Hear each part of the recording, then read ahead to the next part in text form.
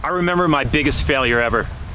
It was my senior year in college, and I just taken on way too much. I wanted to do everything. I wanted to play lacrosse. I wanted to be in all these other clubs.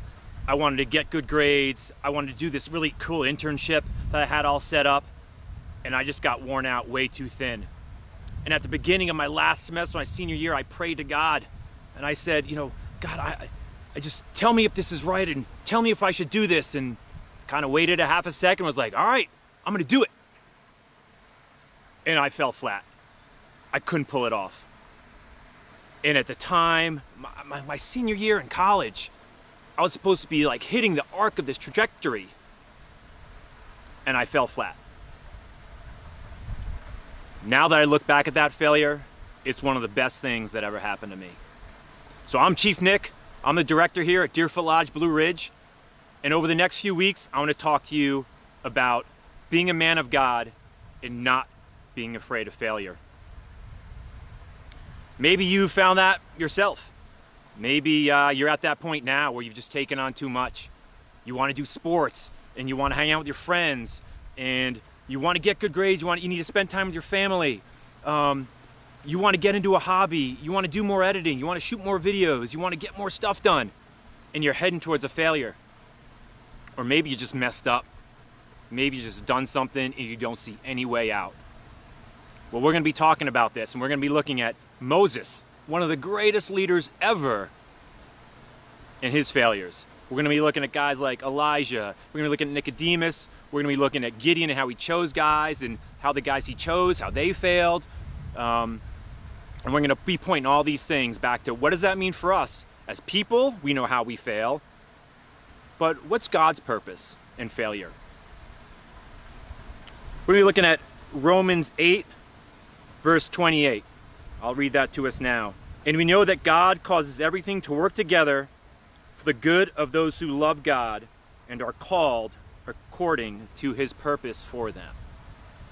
Now, this is one of those verses you can read and just be like, it's all going to be good. But I think the last part of that, called according to his purpose for them, we're going to be looking at what that is. But I want you to ask, what is God's purpose for me? God's purpose for me is to know him, is to become more like Jesus. And we're going to be talking about what that looks like, that purpose. And the other thing I want us to consider is not being paralyzed. We can't let failure or the fear of failure paralyze us. One of my favorite people, certainly my favorite president, is Teddy Roosevelt. And I'm going to read you my favorite quote from him called "The Man in the Arena."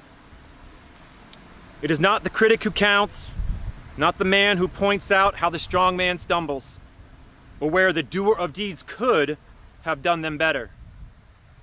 The credit belongs to the man who is actually in the arena, whose face is marred by the dust and sweat and blood, who strives valiantly, who errs, who comes out short again and again. Because there is no effort without error and shortcoming. But who does actually strive to do the deeds?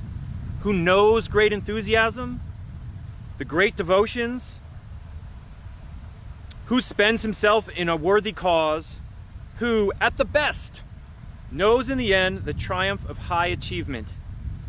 And who at the worst, if he fails, at least fails while daring greatly, so that his place shall never be with those cold and timid souls who never knew either victory or defeat.